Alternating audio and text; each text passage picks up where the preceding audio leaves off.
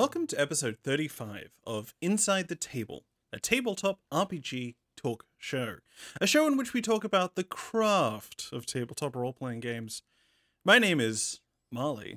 You can follow me at minor_Lenahan or my various social media sites at linktree.ee/minor_Lenahan, and my pronouns are he, him. And joining me today is my co-host. Hello there, my name is Cole, aka Ice Cold Brew. My pronouns are they, them, he, him. And where can they find you on the internet? I thought I said that. Wow, my You brain did. You definitely said, this. you did. But we have to be absolutely clear. You said AKA Ice Cold Brew, which is your links on most social media sites, on all social media sites that I'm aware of. But I just wanted to have it stated outright. That's true. So you can find me at Ice Cold Brew on the website, Twitter, Tumblr, Mastodon. I have a Mastodon now. Blue Sky. Hive, which I've neglected not to use. Linktur is coming up soon. I promise I'll get to that. That will be a Thursday. Actually, it could be a Wednesday project for me. A Wednesday project, everybody. Yes. Pay attention to Wednesday. Which before means that this. Might be yeah. It's going to be done by the time this podcast comes out. Maybe, or maybe not. Who cares? If you're lucky. No. Yeah. They're really easy. I do recommend them. Linktrees are fun. You get to change the color. As soon as I mentioned that I need to make a link tree, Holly also said to me, "Why haven't you made a link tree yet? It's so easy." Yeah. It's like you used to have to pay Squarespace, which we are not sponsored by. We're one of the few podcasts not sponsored by them, to make a website. But now you can just get a link tree, which we are also not sponsored by. Oh God, I need to tell you about this too. Okay. It's a little bit about like the streaming stuff, but because I've been streaming so much recently, I got an offer to be sponsored by the biggest sponsor of them all, Raid Shadow Legends. I have turned it down and will not do it. I think I've heard it. I have been lucky in that I disable most of the ads and most of the things by, like on YouTube, I pay for YouTube, so I don't have to have any ads. And then there's just Twitch, which I watch sparingly enough that I don't see the ads. But what is it? Raid Shadow Legends. I haven't paid you yet. I'm gonna Google it. They haven't paid me yet. Yeah. Is it the one with the little knight and he has like a bunch of pins they have to pull to cover him in lava or whatnot? No. I would rather be sponsored by one of those folks, but no. Okay. This is it's like one of those like idle clicker type of games where you'll play for a little bit, level up characters, play, put the phone down, let them level up on their own, come back, level up again, and you can like PvP other folks. But I'm just like, I'm not interested in that. I don't care. But it's your brand. This is your whole thing. You remember how you always keep talking about idle clickers and you love Dungeons and Dragons so much, so this looks a bit fantasy-y. It's just that again. You know, they know you. Oh well. If you can get that money, it's good money if you can get it.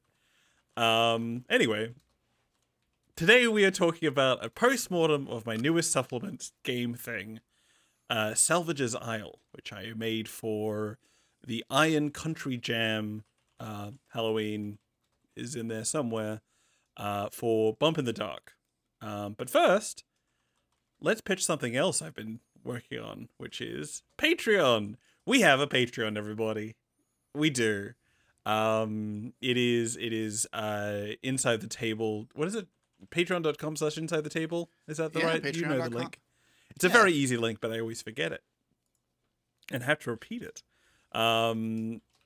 Yes. So just a shout out to that one. We have three, count them, different levels. We have Next Table Over, where for $2.99 you get to listen to our monthly bonus podcast, which we have one or two. We've done two, right? Yeah, yes, we've done two so far. We did one about your history of drinks and about like how like making drinks and how working in food service, I feel like has always been almost been like, you know, a really informative part of your working life, I suppose. Like, your name is Ice Cold Brew, and we go into why that is, and We have a bunch of good drink recommendations, and I think I do a quiz for some reason. The next one, I think so as well. What was the next one? It was the one we did most recently, but it was One Piece. One Piece. I had to watch One Piece. I watched one episode and then talked about what the next 1,000 episodes could be.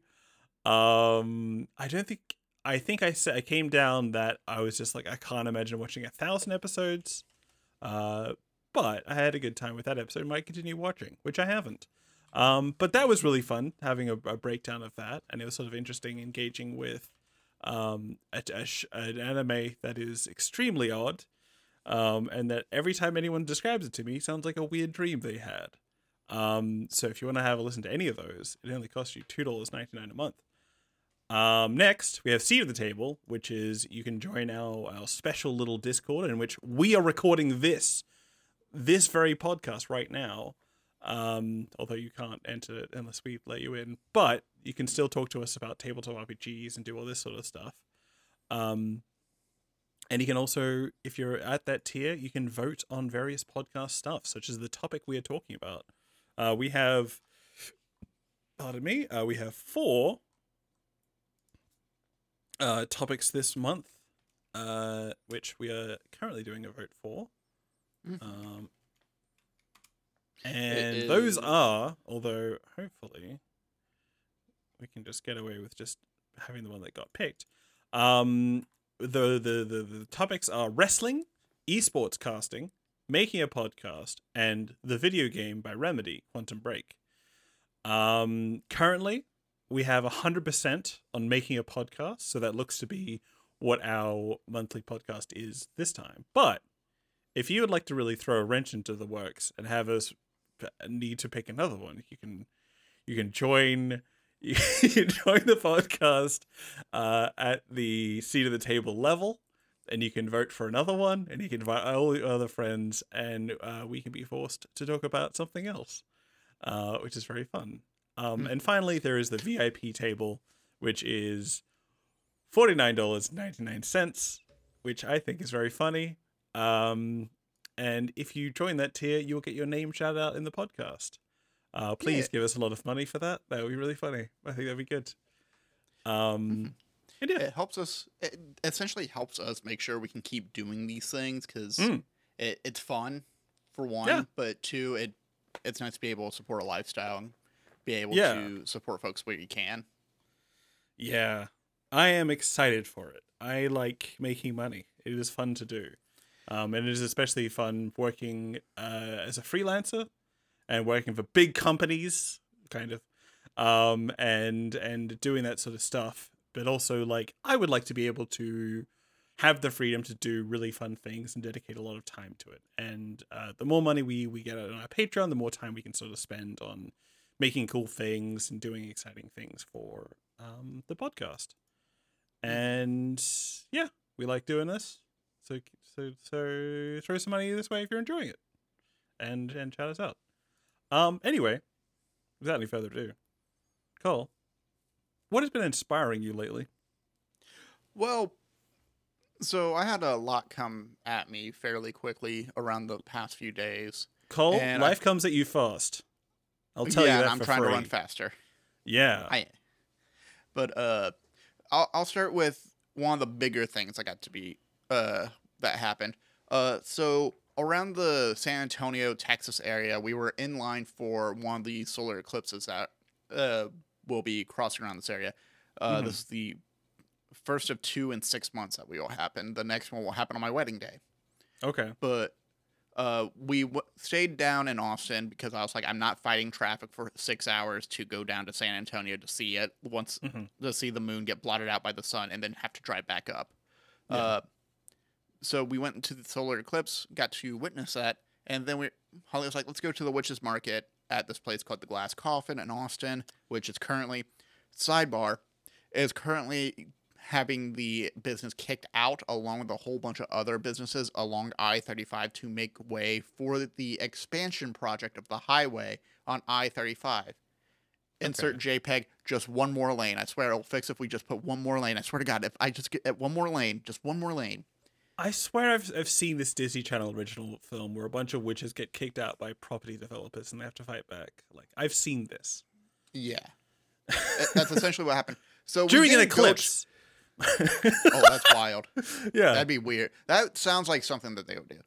But we didn't go to the Witches Market because on the way there, right by the highway and right off the intersection of a feeder next to a gas station where some food trucks are, we saw a little black kitten sprinting across the street, dodging cars, and just scared out of her mind. Okay. And quick question. In America, is a black cat crossing a path good luck or bad luck? Bad luck, but I don't care about that. Okay, good. I mean, if you're British, apparently it's good. It's the opposite or something. It's a weird superstition. Anyway, continue. Well, she's good luck for us because we went and picked her up and got her out of the street. She went hiding underneath someone's tire, and the guy got out of his car, helped scoop the cat up, and Holly picked up the cat, held onto her, and I was like, oh, the other cats might be by the food truck. Let me see if I can find anything. Couldn't find shit. Okay. And so I went to the next logical thing of let's go to the animal shelter, get her checked out. They were booked up, could not check anyone out, but they gave us a box and said you can go to these clinics. Clinics had multiple hour-long waits. So we're trying again tomorrow, basically, because we tried today, and Holly had to go to work, and I was at work at the time. Okay. But my initial plan with this little kitten, it's about 4 or 5 week old kitten. Literally fits in the palm of my hand. Oh. And she is skin and bone. We are trying to feed her as much as we can. She is eating, fortunately. Yeah. Doesn't really take to milk formula at the moment, though, sadly. But small cat, and I was like, okay, well, maybe we can foster this kitten for a little while, find her a new home. I know folks who work for Austin Animal Shelter, Austin Pets Alive, Austin Humane Society. We can find a way to get her into a foster network. And then Holly named her. Yeah. She did not name her once. She named her 3 different times, trying to figure out which name sounds best. What does that mean? Is it 3 concurrent names happening at the same time, or was Holly sort of switching between them, or what's the name situation? I have made fun of people for doing this, but she is doing the meme that will happen of upper middle class white women naming their children 4 different names. Caitlin, spelled weirdly. Yeah. So this is the kitten's current names are Salil, shortened to Sunny, which is what I'm sticking with because that's a good name, and 2, we found her a solar eclipse, and 3, that's the first name we gave her. I'm going to stick with it. Okay. Luna, Celeste, Lunest, and she's thinking about Solar, Pumpkin. She keeps trying out all these names. I'm like, if you keep naming her, she's going to never respond to a name. If you stick to one, it'll work eventually. I'm trying to remember characters from the musical Cats. Because I also Salem. All right, that's the cat from Thingo. That's a cat from Sabrina. That's one. What are the characters in? What about Run Tum Tugger? Oh God, McCavity. Oh, I hate this. These are terrible names. Grisabella? Mephistopheles? I'm going to name her Deuteronomy after old Dude. I'm changing my mind. I'm closing this again. I've never seen the Cats musical, and I don't intend to. I just know it is very funny to make fun of. Idris Elba's in that as a detective cat. Yeah. Or something. The weird thing is, the only thing I know about the Cats musical is actually through watching Worthy Kids Big Top Burger, because one of the backstories of one of the characters is they used to be on Broadway doing a musical for cats. Okay. I don't know what most of those words mean, but I agree. I need to just send you the YouTube video for Big Top Burger. It's a fun series. Okay. It's very, very short, but it's very fun, and you will recognize some of the voice actors, I think. Okay. Because I love cats so much. No, you'll love the voice actors because hold on. What's the oh god, they got too many fucking good Is it people the in there. Critical They Role got, people? no, it's not Critical Role Good. people. Yeah. I don't mind them. Yeah. Yeah. They're good people. They're good people. But no, what's his name? Yeah. This is gonna bother me until I remember it. Alright. Burger Cast. Here we go. Oh, Ao and Debris! Yeah, Someone yeah. Cho! I love these people! Yeah, Sun Wan, Lindsay Small-Batura and her husband, Tim Batt, Chris Fleming is on there as Cesare. Alex Hirsch makes an appearance in one episode. Who's Alex Hirsch? The creator behind Gravity Falls. Oh, yeah! He had a tweet thread. I remember. Yeah. Him. He had a good tweet thread about all the stupid things that the executives asked. Mm-hmm. I like Ao Debris. Yeah. I've seen Bottoms. I can't talk about it because it's a strike. I think they're also... I think they're either partners or extremely good friends with the creator of Owl House, which is Dana Terrace. Yes. I think they're actually married. Okay. Don't hold me to that. I don't remember. Congratulations. Yeah. But Big Top Burger is very, very, very fun. And on top of that, like, Where the Kids himself has like a whole bunch of really cool animations with some fucking banging music. That's cool. Yeah. I'll Cats. check it out. I'll have it open in a tab. Yeah. Why are we talking about cats? Oh, right. Anyway, please continue your story about your cat. Or do the next topic, whatever you like. I will say, chances are I will probably end up keeping this kitten. Okay. She is very sweet. Every time I go to see her in the morning or like she's with me, she's just purring, and she has a favorite perch on both myself and Holly where she will just sit up on our shoulder and just like nuzzle into our neck. It's really cute. Aw. Like She's just a little vampire. baby. Yeah. She does look like a bat, so she might very well be a vampire. That's how it works. That's how it works. It is very interesting, the history of vampires and bats. I will just sort of say that, because that is a thing in South America, right? The vampire bat Yeah. and European bats don't have that. And the discovery of the vampire, or the first folkloric description of the vampire, happened like centuries before they went to South America. And so that invention is actually a relatively recent thing. But anyway, continue. You have other things to say, but I've been thinking a lot about vampires because I've been doing vampire stuff. Anyway, continue. Yeah. We should bring that up as another next table over topic as well. We should bring did. that back for next month. Yeah, I'm saying we should bring that back next month because I would love to have that voter on. All right. But yeah, going back to what I was doing, another thing I did over this past weekend was I literally was handed the keys to a organization Twitch channel called Amateur Gaming League, and all this was for a charity tournament called Score for a Cure. It's their second one that they're doing. It was for a organization called To Write Love on Her Arms, which has been around since I was in middle school back in 2007. Okay. And it's a organization to help those who are struggling with mental health, drug addiction, suicide awareness, things like that. And our goal was to hit $1,500, which they did. There was also another thing I didn't find out until after the tournament, which is it was a $500 cash prize tournament. Right. Which makes it more wild to me that I found out people were cheating in that tournament. Yeah. Well, that's so weird. Why? Yeah. It's a charity event. Why are you cheating? It doesn't. It was weird because I would get alerts about the tickets. In fact, like I was supposed to be on for 4 hours. I ended up only being on for 3 because also shout out to anyone who produces esports events. I cannot do that at the same time of commentating. You have so many fucking things to worry about. Like my overlay broke for the first game series I was doing. It was rough. This is all for Rocket League, by the way. I didn't mention that earlier. Yeah. But it was extremely rough. I love my producers and broadcasters so much for taking care of half the shit that you do because you take so much off my mind.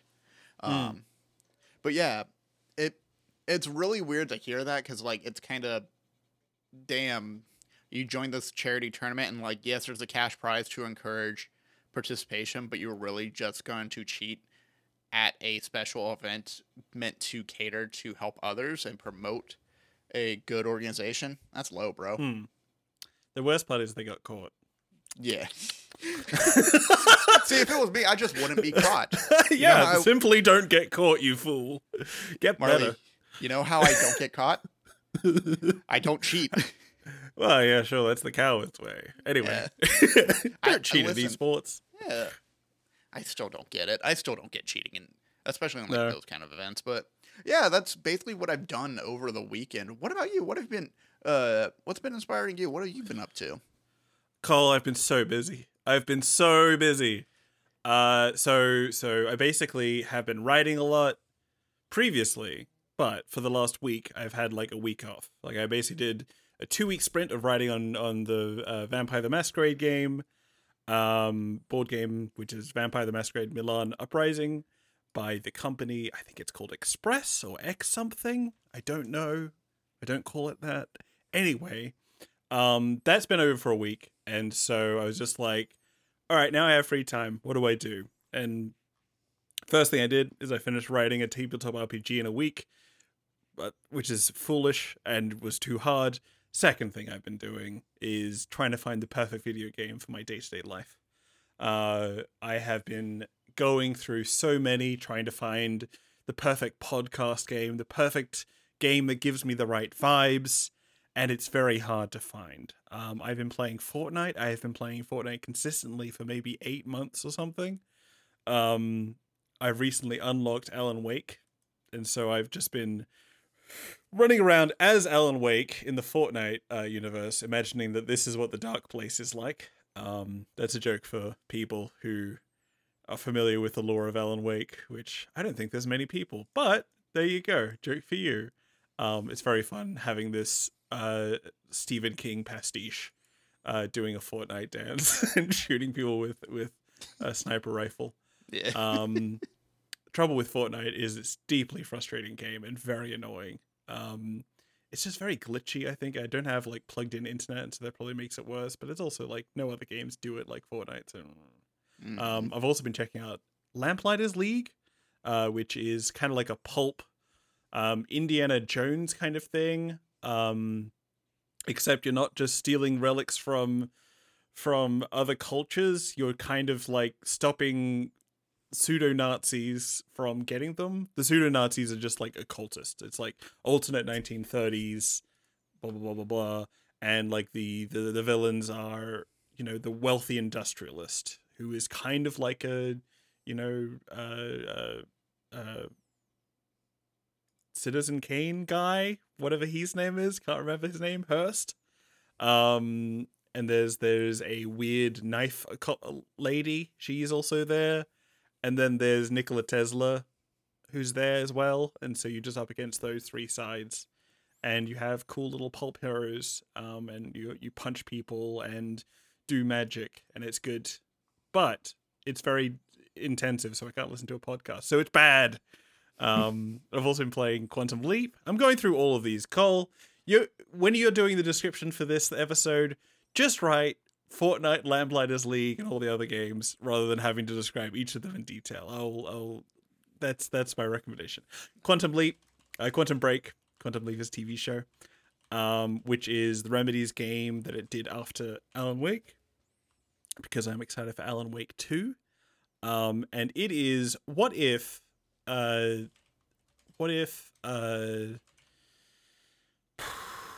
can't remember the name of the game. It's not Heavy Rain. It's like do you know the people who made Heavy Rain? Do you know those people? Detroit. Yeah. The Detroit Become Human people. David they Cage. Suck. Yeah. Worst company awful. Imaginable. I hate them. They're really cruel to people who work there and stuff like that. Yeah, Quantic and Dream, their games aren't very good. It's like what was the Elliot Page game? Elliot Page was Beyond Two Souls. Beyond Two Souls. What if Beyond Two Souls was good? That's the general pitch. Like there's a government agency, there is action, there is things happening and stuff like that. Quantum Break is like that. It's more like time focused rather than having your twin soul intermingled with you to give you psychic powers. But Quantum Break is like that, and it's really entertaining. Like basically I just played the first 2 hours, which is primarily just walking around and reading text descriptions for the first bit. And then you do like combat, which is kind of mediocre, to be honest. But it was great because I love the world. I love like the people talking, and like I like learning about my best friend, Littlefinger from Game of Thrones, who is not at all mistrustworthy. And I had a lot of fun with that. But I can't listen to a podcast and do that. I couldn't even like read text descriptions because everyone's fucking talking all the time, and it's great, and I'm getting a story, but I'm just like, this is overwhelming. So I'm just like, fuck that. Quantum Break, you're dead to me. Mm-hmm. And then I started playing Dave the Diver, which is a game about diving in the ocean and going fishing and doing the most optimal things to get your sushi restaurant going, and also looking for Atlantis. And I'm just like, yeah, that's good. I can listen to a podcast and play this. Mm-hmm. Still not quite there. I'm still like missing something. I don't know what. I want to just have a game. I want to just have a repetitive game that I don't have to think. That's what I want. I want something to just turn off my brain, listen to a podcast, organize a business, tidy a house, do that kind of thing. I want to do chores in a video game, and I haven't found that yet. So if you have any recommendations, please tell me what to get. There's a game called Arcade Paradise, which I played before and finished. And that's great because I just did laundry, and I hated all the arcade bits. If there's a game with just laundry, please tell me. At Minor_Lenahan or Minor-Lenahan, linktrue.ee/Minor_Lenahan. Find my social media sites and message me there, including send me an email, and I will look for a game that way. Please send me your recommendations because I am distraught. Yes?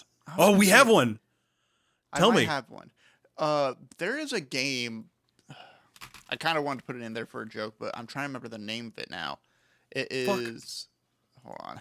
Let me go to my recent games. Because it is fairly old. Okay. It is a very fascinating game that I saw. There we go. Kind Words. Kind Words. Have you considered just writing letters to random people and reading people's random letters? Cole, I write for a living. I don't want to fucking do this shit. Why am I writing letters to people? I've seen this and I've seen this and people said it's really good. It's very sweet. I think Chris Pratt from People Make Games has recommended this. That's how I first heard about it. Yeah. I thought it'd be easier to make friends in college. I don't have time for this. This is shit I have in my own normal life. That's the joke. It's legitimately rough going through it and go, oh, buddy, I feel you. I have that same problem. Oh, God. I do like the vulnerability of this. This seems kind of nice in that way. You can write a letter. You got a mail, dear. That seems good. As in MAIL, not MALE. That would be a weird distinction. Anyway, send me recommendations that don't include writing. And yeah. I'm going to put one in our Discord, but I don't want to talk about it yet. Okay. I will read it. I have. Okay. I don't want to talk about it, but I have done that one. Yeah. I do have the DLC to play, but I will not talk about it. Okay. Goodbye. Farewell. End the podcast. Let's clap. We're done. Okay. Next. Let's talk about tabletop RPGs we've been talking about. Yes. We've been talking about. We haven't talked about them yet. I'm getting ahead of myself. Yeah. So we have 3 written down. I'm going to start because I have 2 and you have 1. Yeah. I want to talk about Crush Depth Apparition by Amanda Lee Frank. This is a game that I have had on my to talk about list for a month or two. And it's been one of these things that we've always had like other things to talk about. And we've had guests on and all this sort of things. I'm just like, oh, I'll just put it to the side and I'll just have it in the background for whenever I need it. But now I'm just like, I want to talk about this game because I'm very excited for it. And yeah, so the general gist is it is a horror game. It is set on a submarine in, I think it's very early on. I think it might be the 1910s. It might be the 1902, even earlier than I thought. And basically, you play as one of the people on this vessel. It's very cramped. It's very small. If you go to the website, which I recommend, it's amandalee.itch.io/crush-depth-apparition with 2 P's because I always misspell it. It has some really cool maps on there, and yeah, and so you're basically on this ship. You're sailing, you're trying to get from, I think, England to America or America to England, unsure, in order to test out this experimental craft. And while you're down there, you notice that there's a door that shouldn't be there. And that door leads to a strange extra section of your ship. And when you look out the portholes, you see curtains. And you're like, what the fuck is going on? And it is a really kind of interesting little like adventure where you're you delve into it deeply. There's all this strange occult things that happen. The more you delve into what is called the Labyrinth, which is this weird parasitic ghost dimension which leeches onto your ship, the more stuff gets weird. You're also like managing how much fuel you have. You're managing how much battery you have. And like what your speed is, whether you're on surface, whether you're underneath the surface. And it is interesting. It is really cool in that like there's a lot of things to keep track of. It's very much like a survival game. It's I think this is something that like Riley Daniels, who designed nope, that's the other one. As the Sun Forever Sets. Would really like it because Riley has spoken about how much he likes what's that zombie game? Zomboid? Project Zomboid? Project Zomboid. That's a game, yeah. That's a game, and it's a really technical survival game. We have to keep track of everything, and we have to keep track of whether you have a pen or a pencil when you're making a map. And similarly, this is a game that has like a lot of like focus on all the tiny little nitty gritty details of all these sort of things. Having said that, it's also pretty simple. Like it is a D20 system. You have 3 levels of health. You have, I'll open this up. I have the sheet just here. You have good, you have poor, and you have unresponsive. You pick your general training, which is medicine, engineering, or athletics. Add 2+2 to relevant roles. Specific trainings. And that's it. It's a very simple pared down like mechanics of the game. There's a lot of systems to keep track of. If they break, certain things happen. There's also like you roll on tables to see what kind of weird haunting you get. And it's very claustrophobic, very sort of frightening as you're trying to get there. It's great. I think like number one, as we always say with all these goddamn games, the art is incredible. Namely, the art was the thing that sold me on this thing, because I just saw like Amanda Lee Frank sharing art a while ago on the social media site X. Pardon me. And I was like, what is this map of a submarine for? What is this about? And I adore it. There are like watercolors. Pardon me, like really cool black and white watercolors, which I just adore. The ghost stuff is like genuinely haunting. As we'll talk about later, I've been thinking a lot about ghost stuff, and I've been thinking a lot about sort of like how you approach like a group of like cast members in a story, like NPCs you can sort of throw in and use. And this game is incredible like this. The only thing I have to say about it is it's such a weird thing that it is like a one-shot game. Because like this has a system, which is its own system, which is a D20 system plus all the modifiers. There aren't any other adventures in this setting. It's basically just like, here is a submarine. It is haunted. Here's all this shit happening. It's basically a dungeon delve, which is really interesting. But once you learn the system and do the whole adventure, there's like nothing that happens afterwards. Like you could survive or you could die, and then that's it. Like that's the end of the mystery. And I am so curious about that, just purely from like I guess a business perspective, where it's just like this could have been like a mothership hack, or this could have been like a liminal horror hack, where Amanda Lee Frank could just pull this in, add it to an existing system, and then it has this connection where it sort of like is part of the ecosystem of an existing horror game or something like this. And it isn't. And I think that's such an interesting choice. I wonder, like, as someone who basically writes like supplements and occasional very small systems, I am very intrigued by how that went, and about like how well this game is doing, I guess. Like, just because like that's something that's always on my brain. Like, does this work? Because it is an original system and it is very distinctive. But just like, it's not a forever game, you know? It's not a game that has everyone playing. Everyone's just gonna play this. Like, this is the game that will do like everyone's just gonna play this game rather than playing other games, and it has a long lifetime. Like, no, this is a very limited lifetime of just, you know, a one shot of this adventure. And I don't know, I'm curious about it. It intrigues me. Yeah, I don't know what else to say about it. I'm really excited for this game. It was so much fun to read. It's $10. That's a cool thing. I paid for it because it's rad. I don't think there's community copies too, but yeah.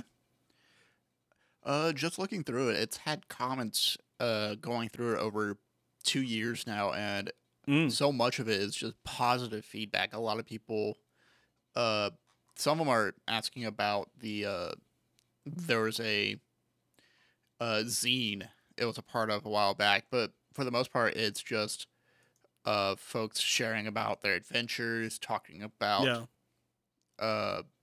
what their story was like. Is even out yet, and there's some jokes and how timely it is 4 months ago. This isn't even out yet, and billionaires are already laughing at. Always a tastemaker, how Amanda is. Very funny. I do really love this watercolor print. I'm trying to get it to load so I can look at it a little bit closer. But I also didn't realize it was like over 2 years old. It's one of these things that I just sort of saw, and I was like, oh yeah, this only came out a couple months ago. It's like, when I discover it, that's when it's new. It's like some stupid colonialist brain and stuff. Anyway. Damn, that came out of nowhere. Yeah. No, I've been thinking about colonialism a lot. Anyway. You think about colonialism the same way most people think about the Roman Empire, apparently. Yeah. Australia. You've heard that joke? Yes. Although everyone thinks about the Roman Empire, all what is this, all men or something? Yeah, all men think about the Roman Empire, and it's like, I don't. I do. I don't know enough about it. I think anyway. What's it called? I need to make sure I say this right. Okay. Vini Vici. Yeah, there you go. I mostly think about the land reform movement.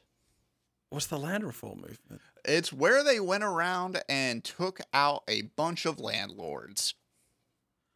Cool. Where? In China. In Rome? Okay. Great. Yeah. That's where my mind's usually at. Yeah. Yeah. Well, speaking of land. What game have you been checking out? I don't know. Yeah. So it's got nothing to do with landlords. But oh my god. It's got Isle, which is a type of land. Yeah, this is true. So the game I've been checking out is called The Hidden Isle. It's out now on Kickstarter. By the time this recording, it is currently 11 days away from wrapping. They've already hit their goal by a lot. Oh my god. Yes. By the time the recording releases, it'll be maybe a week or less. Oh my god, they funded in 14 minutes. What the fuck? Yep. Their goal was $10,523. They've hit way, like, 1,000% over that at least. But back to, this is a game also with very equally beautiful art. The artwork is done by Elliot Baum and Viv Tanner, who did the illustration and graphic design.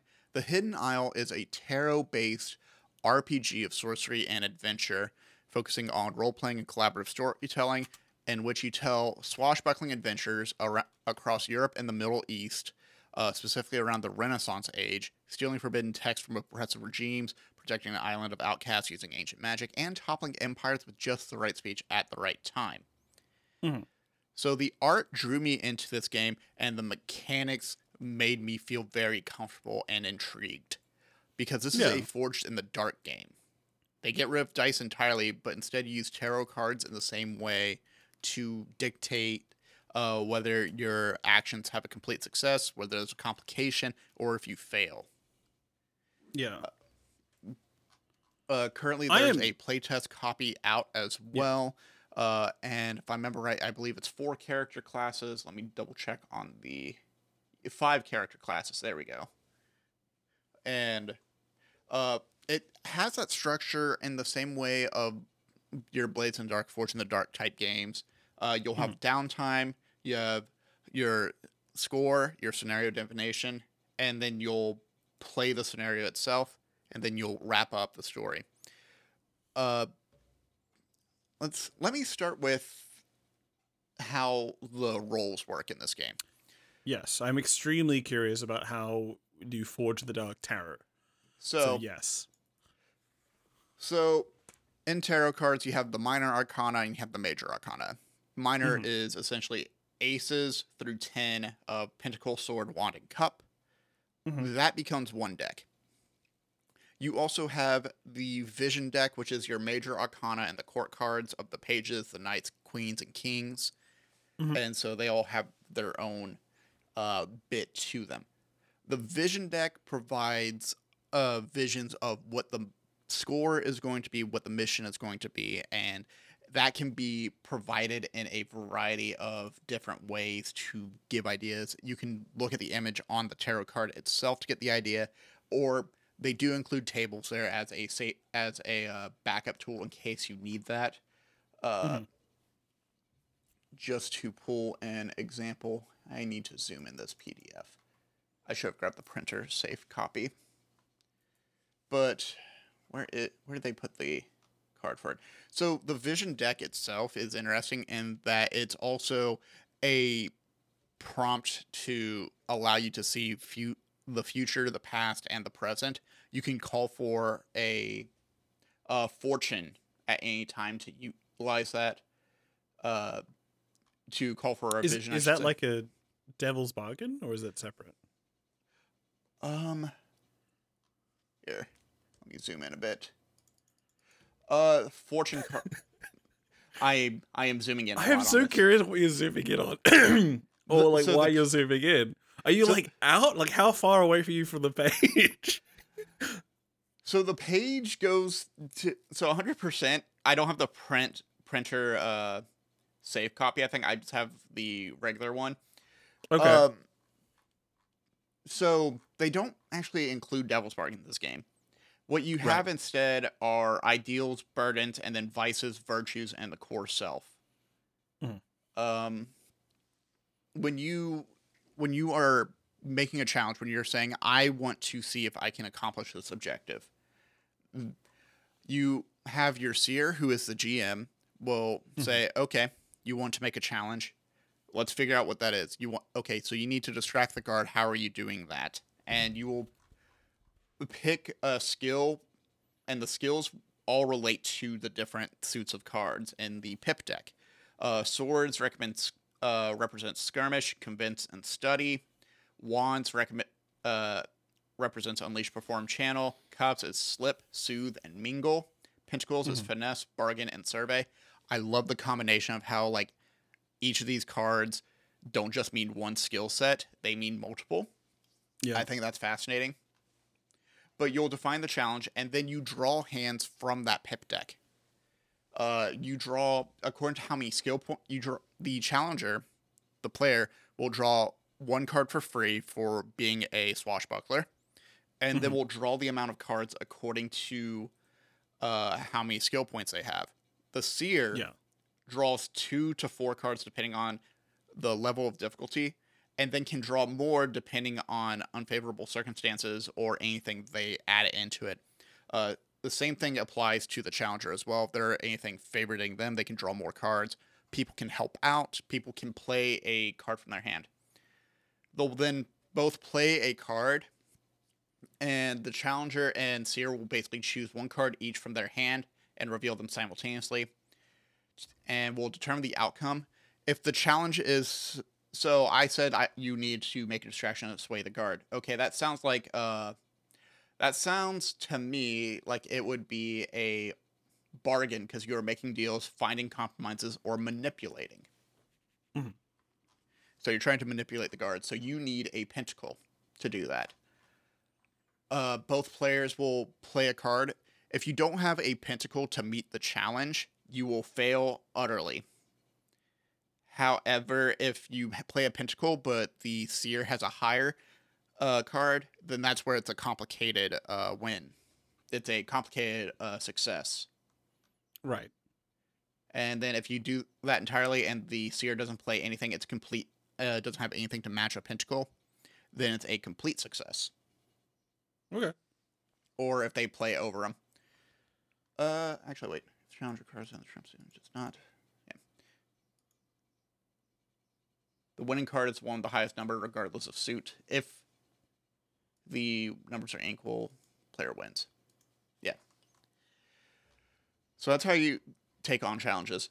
You also have a separate hand called a fortune hand.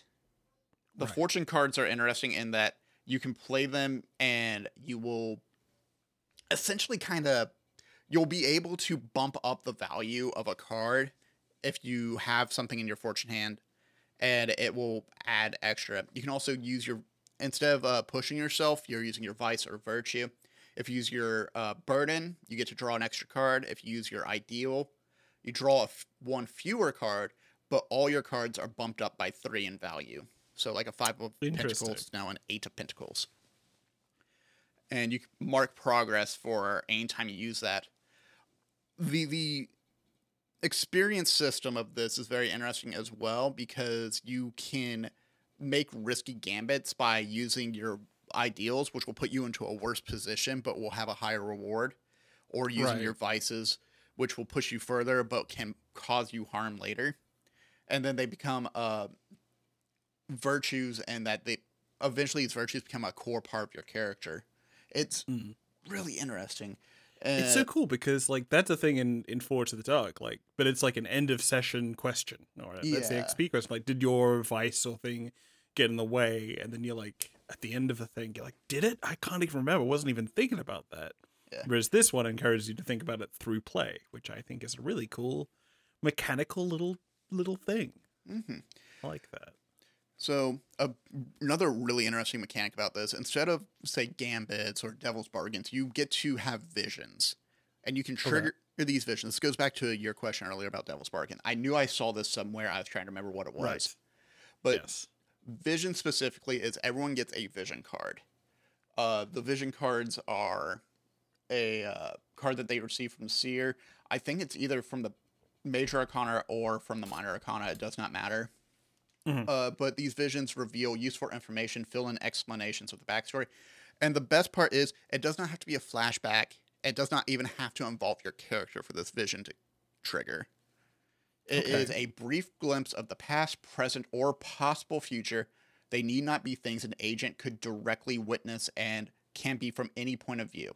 It's the establishing shot in a narrative. It is the shadowy hand coming. It's the hand coming out of the shadows with a pistol. Right, and it's also like the cold open or something. Like you have like the I don't know if that's a really good phrase to use, but it's like the seeing someone, like the enemy doing something in the background, and it's like something your character doesn't know, but it's just happening. That's great, and so it sort of like puts you in the role of like an omniscient narrator. That's cool. Yeah. What's also really cool as well is this can happen at any time. Either the seer can play a vision card or a player can play it. And at that point, it opens up the floor to let people kind of interpret what does this vision look like. And you can pull it from the card itself. You can use the imagery. they have a Seer's Guide, which is a separate item in the playtest material you can look through. Okay. And if the player played the vision card, they suggest the content of the vision. The seer takes a suggestion as their starting point and modifies it as necessary and narrates the vision.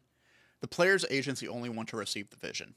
If the seer played the vision card, they narrate the vision to decide which agents receive it, which I think is really cool to kind of just like add little twists and turns here and there for folks. Mechanics of the game itself as well throughout the missions is items and inventory work the exact same way they do in Forge in the Dark games. You pack 5 items. You don't have to declare what they are until you need them in the moment. Right. That's it. So that's not card based. That's just like a thing. Yeah, that's just how it goes. Instead of rivals, you have an adversary. And an adversary can either be a person, a territory, or an organization. It's cool. That's very piratey, I feel like. That feels like, you know, there's you're like a random pirate, and then there's the East India Trading Company after you, or something. Like you're up against a whole faction. Yeah. Cool. I think it's appropriate for the setting, too, because it's the Renaissance era, and you're supposed to be going around Europe and the Middle East, which have the seas and stars. And this is very much a magical land as well. You are in a hidden isle called Dioscoria, which is a hidden isle of sage, adventurers, and ancient wisdom. And within the walls of the secret are gathered the misunderstood, the persecuted, and those unjustly punished for the way they live. Here they can flourish and return to it. But you are agents. You go out into the world to regain lost knowledge that used to belong here in Dioscoria, or help save someone from somewhere. The enemy in this is the European colonizers spreading along the coastlines of the world like a hungry parasite, and the Inquisition that accuses, tortures, and executes its victims across the Catholic world. That is interesting. So wait, what do you mean? It's Catholic? Is this set on Earth? It's set on Earth, but it's like there's a secret isle. There's a secret land full of magic and folks who are basically ostracized from other parts of the world and are able to find like a sanctum here essentially. Okay, that's cool. So it's like got some historical basis and stuff like that. Yeah. Adversaries, I didn't read too much, but everyone can have an adversary. I thought there was something where it said you can have as many adversaries as you want. But no, it's mostly that they can come in at any time. They can be personal organization, and they are tracked on the adversary sheet. They can move the plot forward or just be an obstacle that comes in from time to time. Yeah. It works very similar to like the Beam Saber rival mechanic, which I like. Great. Love that mechanic. That's a very fun one. Let's see. So magic in itself, I thought was really interesting because you have an experience track for magic. You can know all the kinds of magic that you want, but you are a beginner at all of them unless your class specifically says you are an adept. And then the only way to get better is to basically continue to learn magic and work on that experience track in order to improve upon it and get a higher proficiency. And it works the same way as a challenge. Whenever you want to perform a feat of magic, you're using tarot cards to do so, and depending on how complicated it is or how difficult or high magic it should be, that's how many cards you have to pull in order to make it work. And if you succeed, you get to pull add on to the track for that. And there's like a variety of magical sources you can pull from too. They list angels, demons, genies, spirits of the dead, forces of the natural world, and your own life force, or others. Cool. Great. And of course, put in consequences of just like there are the severe consequences of like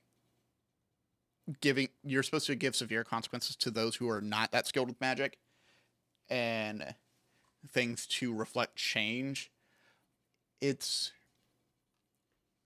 fascinating how they did that. But now let's go into the character classes, which I think is the most fun. Yes. So we have 5 character classes. It is the occultist, the illusionist, the champion, the hunter, and the prowler. Mm-hmm. So the occultist is someone who messes with spirits and magic. They have really fun abilities. I love that.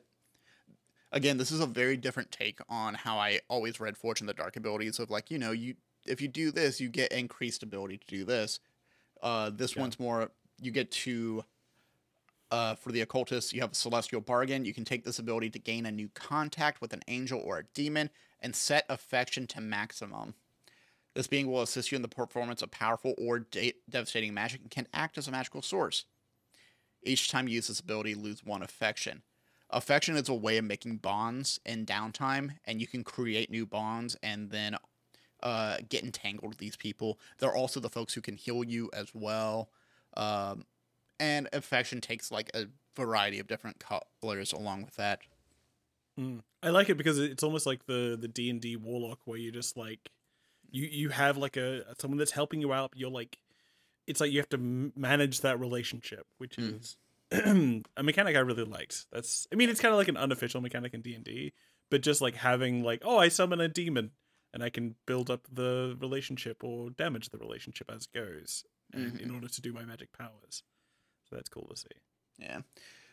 It's really cool to kind of see how this world interacts with magic, and they give you just such a nice variety of different things to approach as well.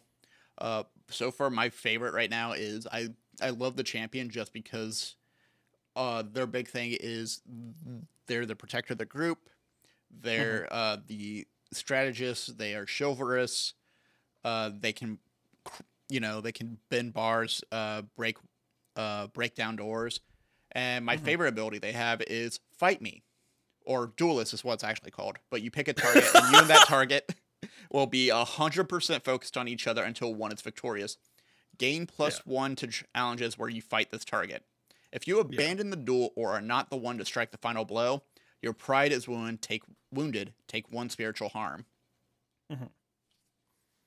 That's cool. I love the idea of being like, oh, I will fight you and I will defeat you, and then get defeated. And you're just like, oh no, I'm devastated by this. I was supposed to do something cool. I was supposed to be the big guy on campus, but instead I'm the little guy.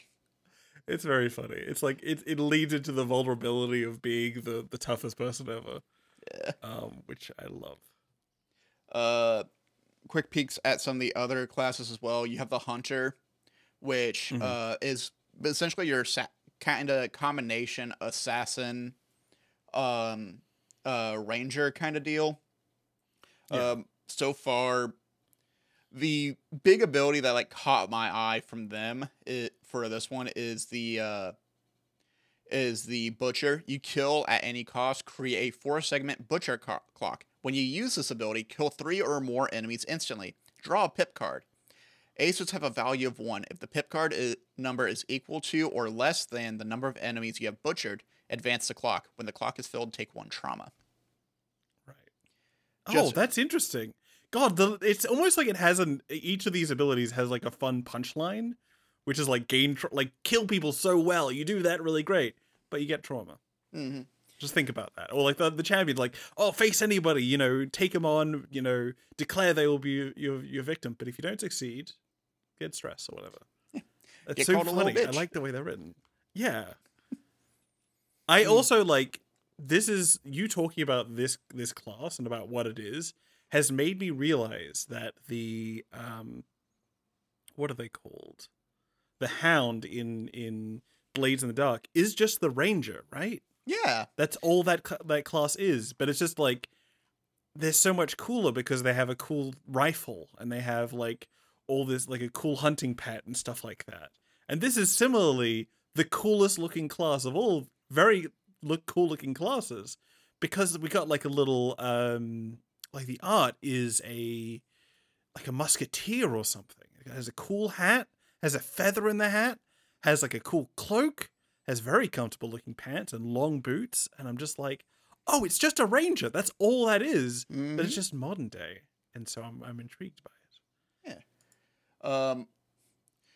Going to the next class, we have the Prowler, which is your thief, your burglar, your lurk. And the one that caught me on my eye on this one is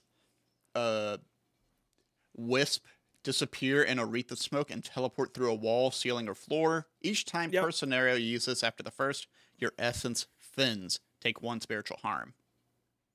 That's so cool. Again, like you're just slowly becoming the air. Amazing. This game does a lot of fascinating stuff, and there's more you get into as well, like how harm hurts you, or like making contacts. If you don't interact with these people enough, you gain distance and lose affection with them, and then they can be removed from your character sheet because you didn't spend time with them. You didn't build the relationship as much. Yeah. Also, going back to that trauma for like the Butcher and other characters, what's good, the reason why it's so important to build these contacts and continue to visit with them and make friends with them and design them, you actually get to make the contacts as well by drawing vision cards to help with the idea of them. Amazing. But meeting with your contacts, the more affection you have with them, you can do things such as you can get training and get an additional XP if you have 3 affection with them. You can heal harm if you have 3 affection, ending affection with them, but you heal more with 5. And then if you have 5 affection, you can actually heal a trauma. Yeah. With heart-to-heart bonus, which is 6 affection. They also let you change your character burden or ideal self, which is something I keep going back to. Just burdens and ideal are a intrinsic part of making your character, and help create your character. But what's funny is you can make ideals from having a vice. So if your vice is reckless, you eventually learn your ideal that you go for is to be patient. Is there a way to become more reckless or something, or just like driven, or do you have to become patient?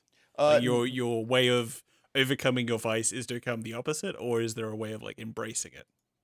If you're creating a new ideal from vice, it's basically an ideal inspired by your character's attempts to conquer the vice, but also you could turn it into a burden. Same thing with like a virtue. If you have something positive about yourself, someone who is very compassionate and kind is burdened to be the reliable one. Right. Yeah. That's cool.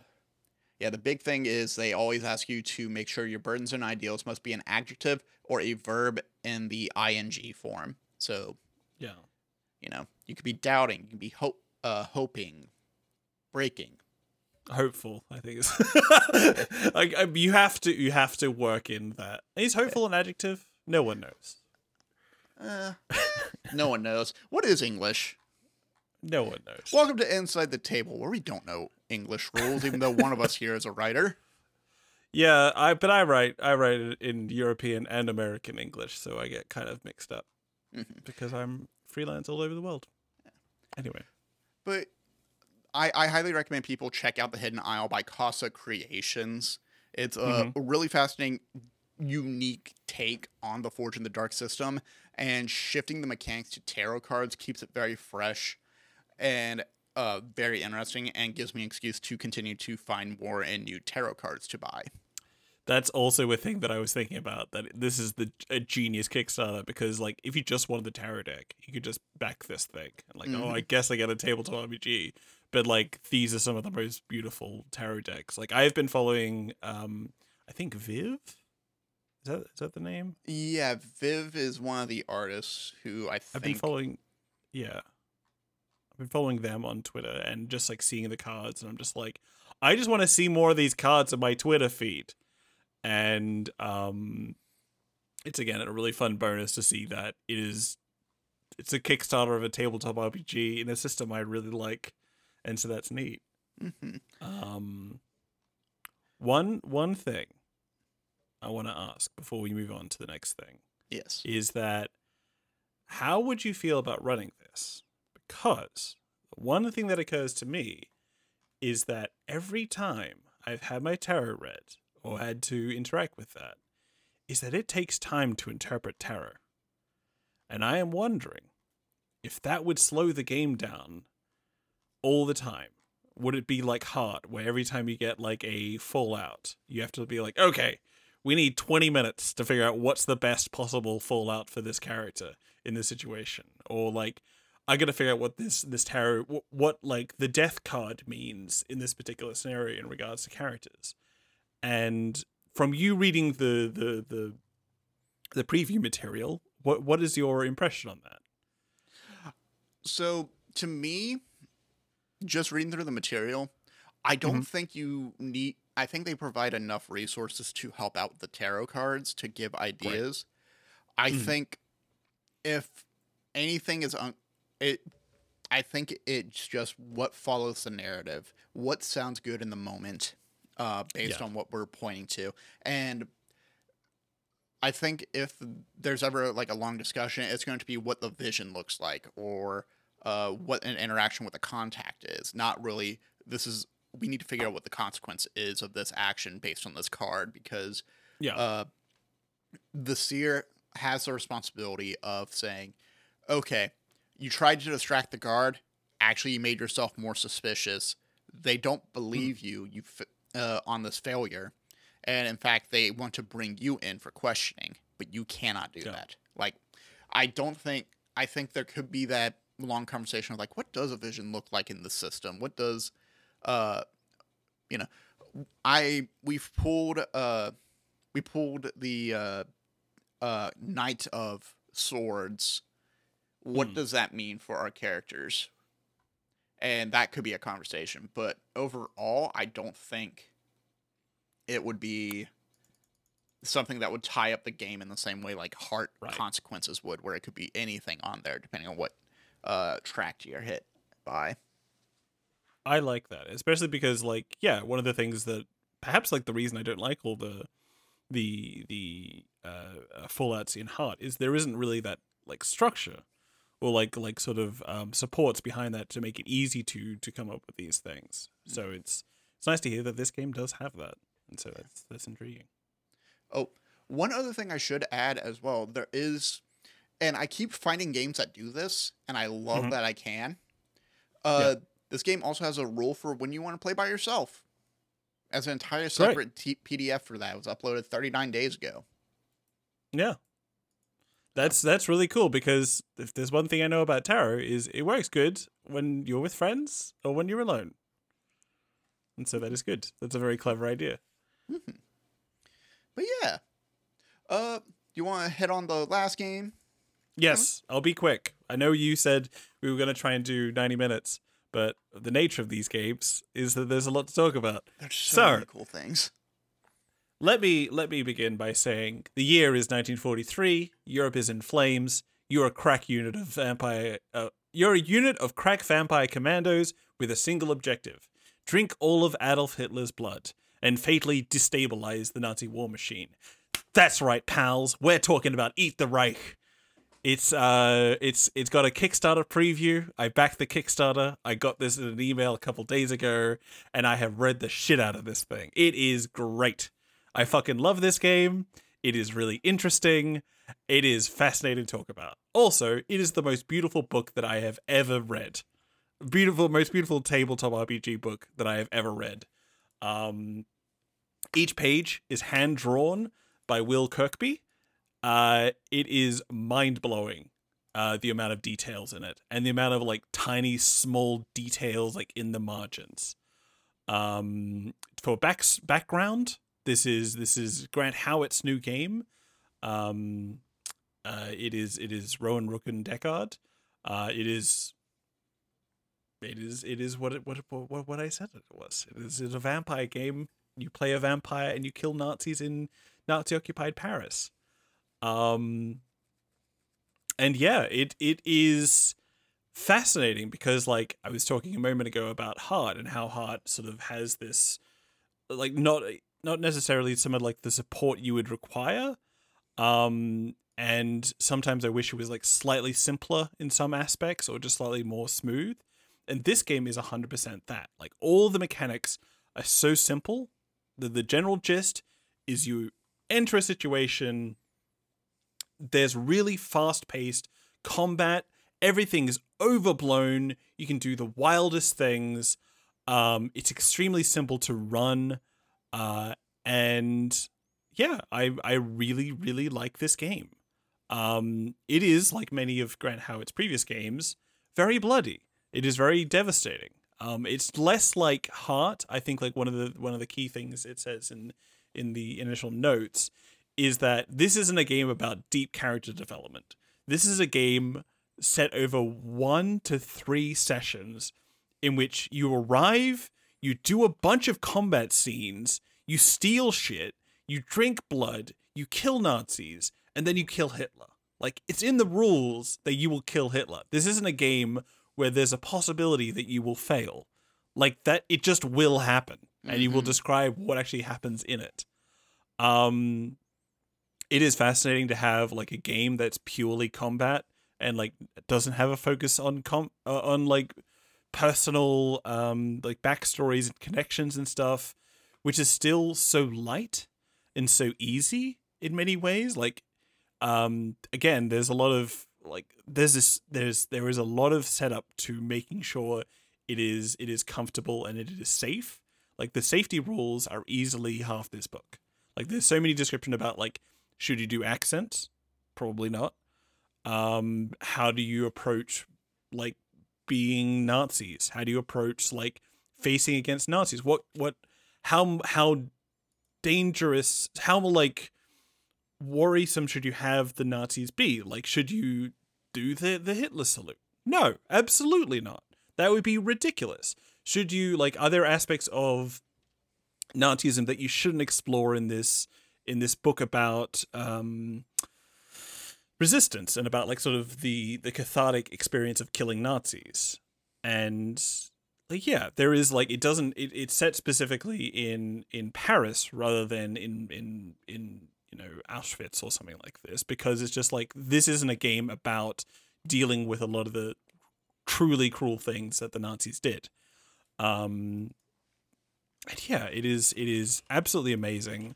I have been reading this and also writing a Porco Rosso tabletop RPG because, like I said, I'm a workaholic.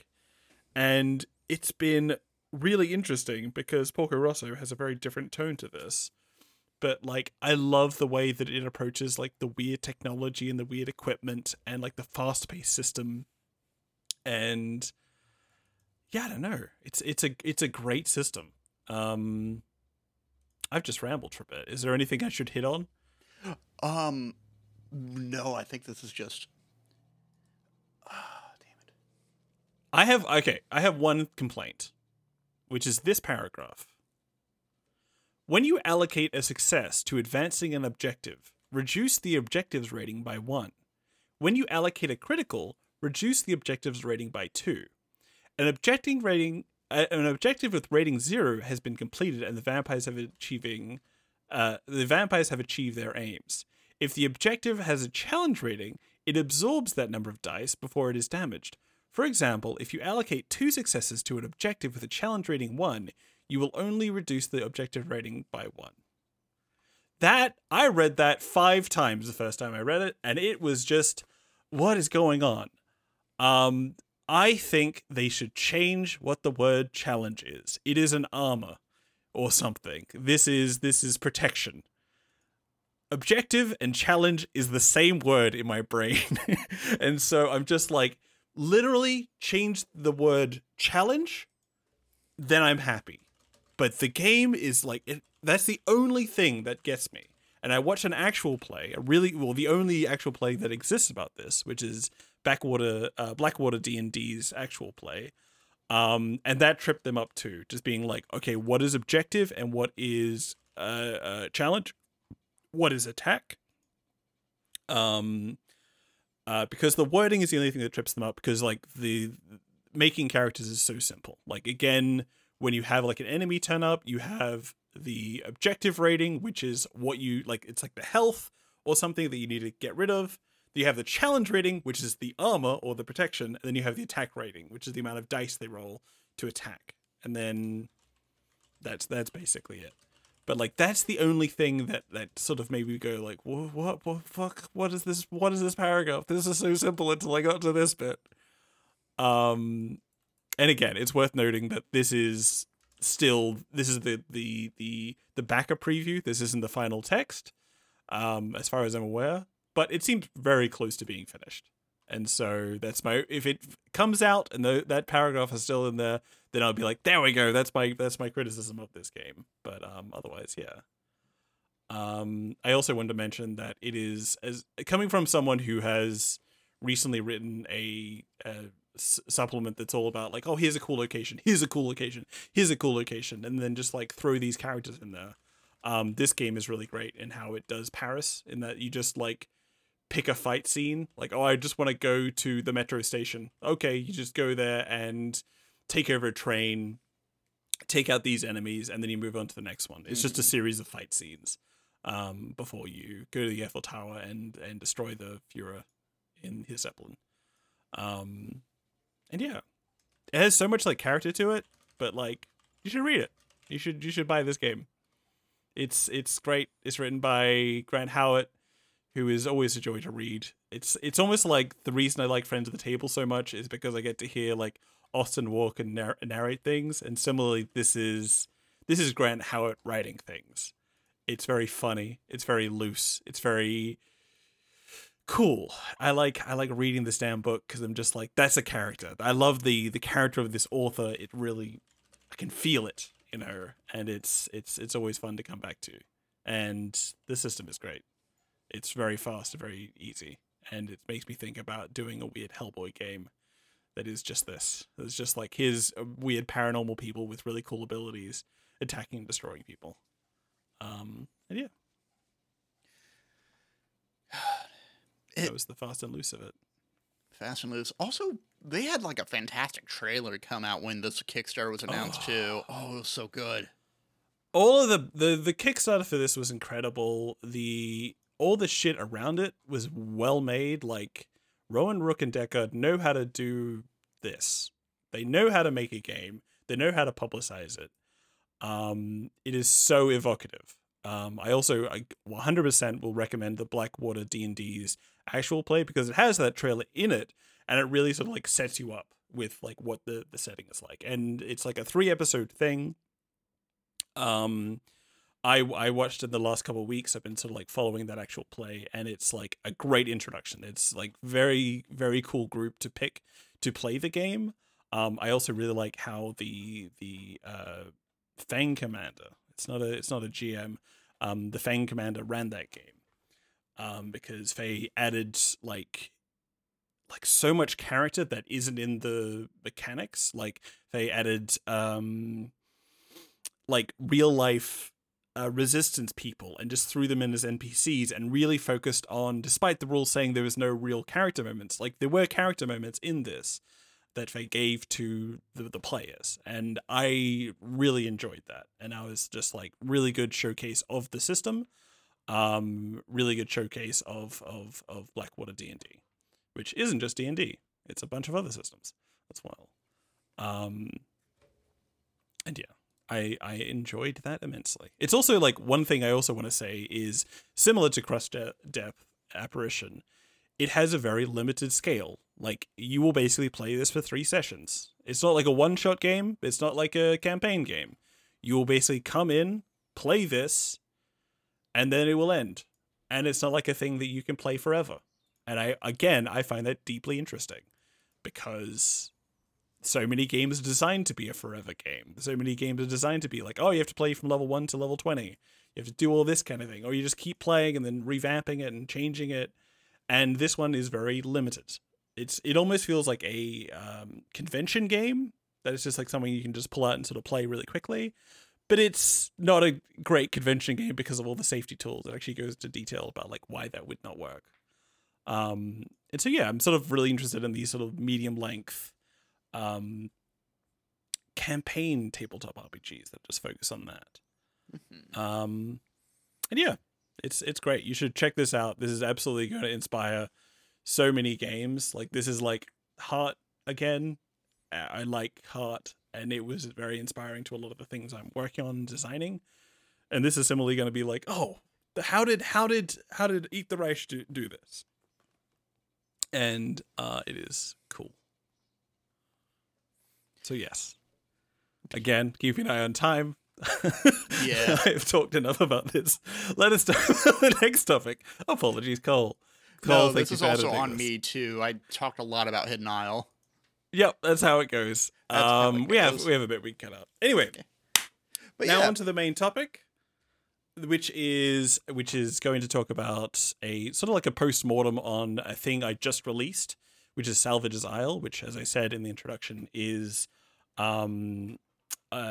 a supplement for the game Beat the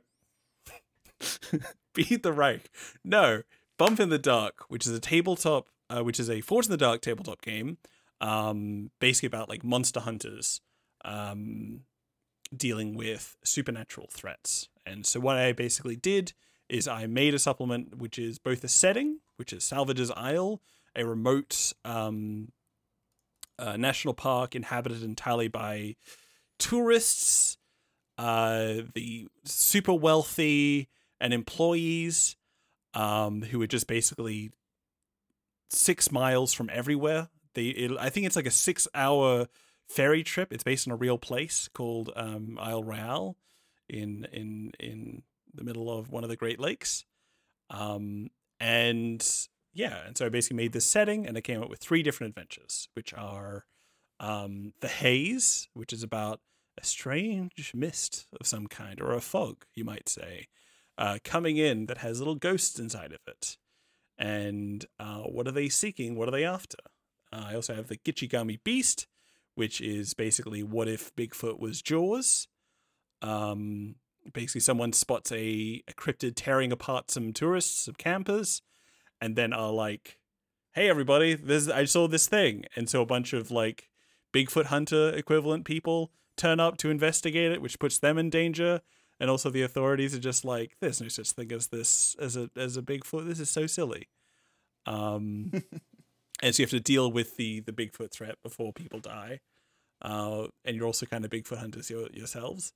And the last one is Cult of the Lake, in which a rich person that everyone hates, goes missing while going for a swim. His wife finds some weird ritual stuff and suspects that there is a conspiracy to sacrifice him. And suspects that all the people on the island who don't like him, or who are perhaps connected to a weird cult, are trying to kill him.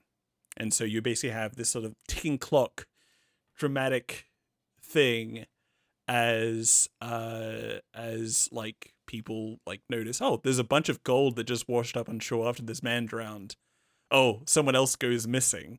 What's going on there? And then it's just like this sort of like ticking clock where like you have to like watch out for the community trying to get their wish granted by doing human sacrifices. And so those are my 3 adventures, my 3 little hunts, and my setting. And yeah, that's what I did in a week. I did like some prep beforehand, but I basically finished writing on my vampire thing. I was just like, I'm gonna do a thing, and I did it. And I entered into the Iron Country Halloween Jam for Bump in the Dark, and you can see it online. Anyway, that's what I made, and now I'm gonna do it post-mortem. Cole, take it away. Yeah, so what's fascinating about this is like I think we talked about Bump in the Dark 4 weeks ago specifically. Yes. And I was reading it for this, basically. Yeah, you stumbled on the Iron Country Game Jam and went, I'm going to make a game for this. Yes. Where did the idea for Salvage's Isle start from? Like, what were you, what kind of horror made you go, okay, I want to set this on an isle with, I want there to be a cryptid monster there. I want there to be a mysterious murder. I want there to be a cult. I can answer this directly. I want there to be a weird fog. So the great thing about my writing style is that I write by doing notes. And so basically while I was reading Bump in the Dark, I was thinking about like what I'm doing here and picking out like little tiny bits of fiction or like little like setting bits or like mechanical bits that intrigued me. And so I literally have my notes as I was working on this. I had like a little brainstorm sort of going and trying trying to figure out like what I was going to do. And so that was really sort of fun. Like I wrote like some things I'd like to touch on. This location in different eras of its history, 20 years ago, 20 years from now, etc. There is a note that I had, which is an idea I didn't go for, which is, well, the void / whispering veil, etc., which is the darkness, which is the weird supernatural element underlying all these things which give you powers, is a concern. Maybe there's a group obsessed with the light, which will arrive and solve all their problems. It does the opposite of the void, heals doom, takes dice away, prevents, deals with darkness, etc. And so I was basically just reading through the mechanics and just like making notes about things that I'd be intrigued by before I came to like the idea of like a lakeside town. And then I was just like, oh, what would be cool to have in a lakeside town? Because I think currently there's like a main town called Sawyer's Harbor, which is filled with all the rich people and all the sinister organizations changing things.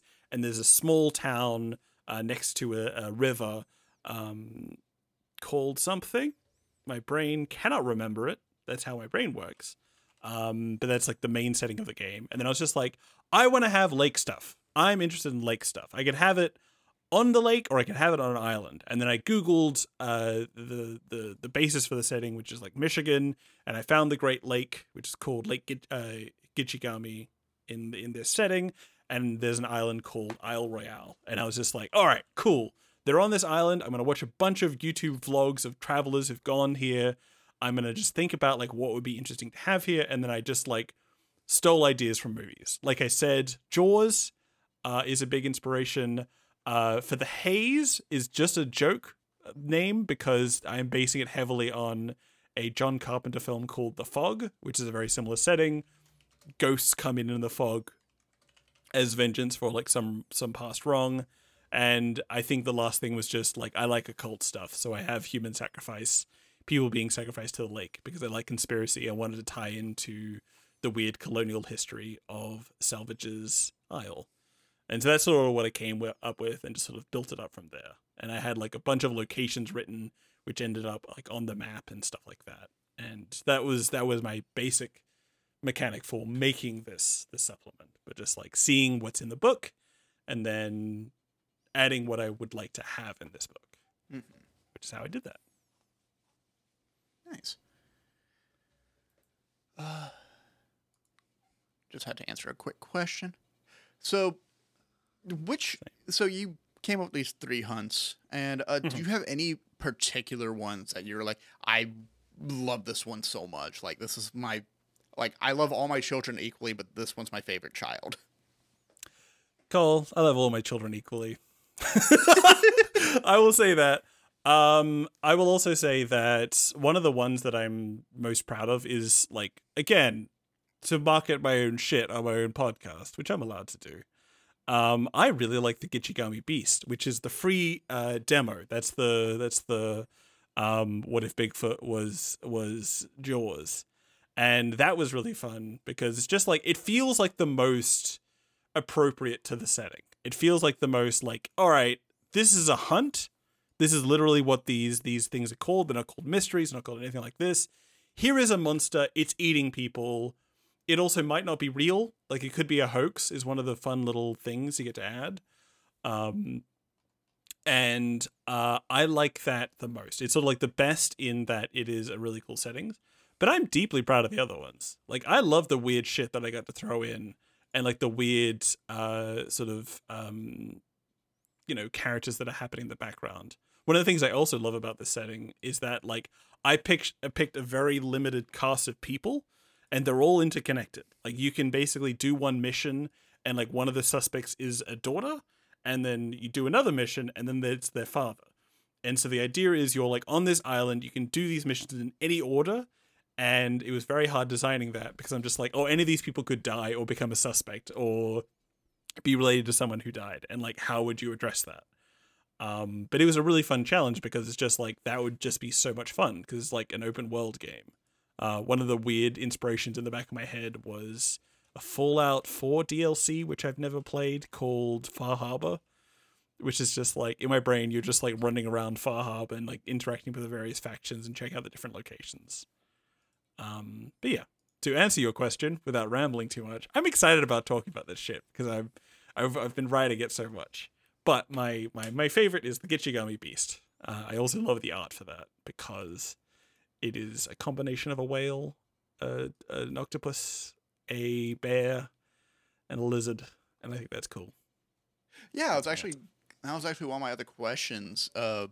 Because this is an original art piece for you. How did it feel to Yes. make art for your own game?